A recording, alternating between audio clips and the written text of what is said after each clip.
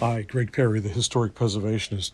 Welcome to Season 3, Episode 46. The tick-tack escapement.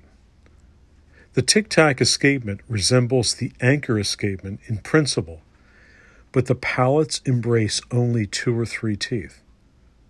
Its advantage appears to be that its action resembles that of the verge in being quite a bit less sensitive to levels than the anchor, whilst being more accurate than the verge, a sort of halfway house between verge and anchor.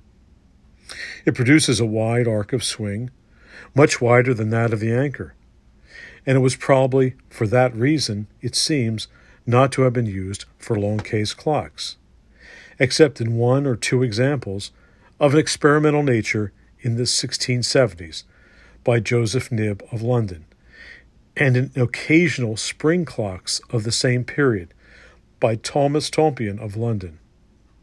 The pendulum is longer than that of the verge, but usually less than half that of the standard long case royal pendulum or 1-second pendulum.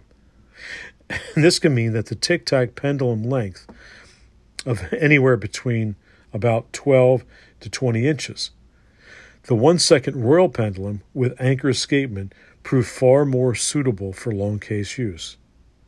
The tick-tack was sometimes used for wall clocks of the hook and spike type, and just occasionally on late 17th century lantern clocks.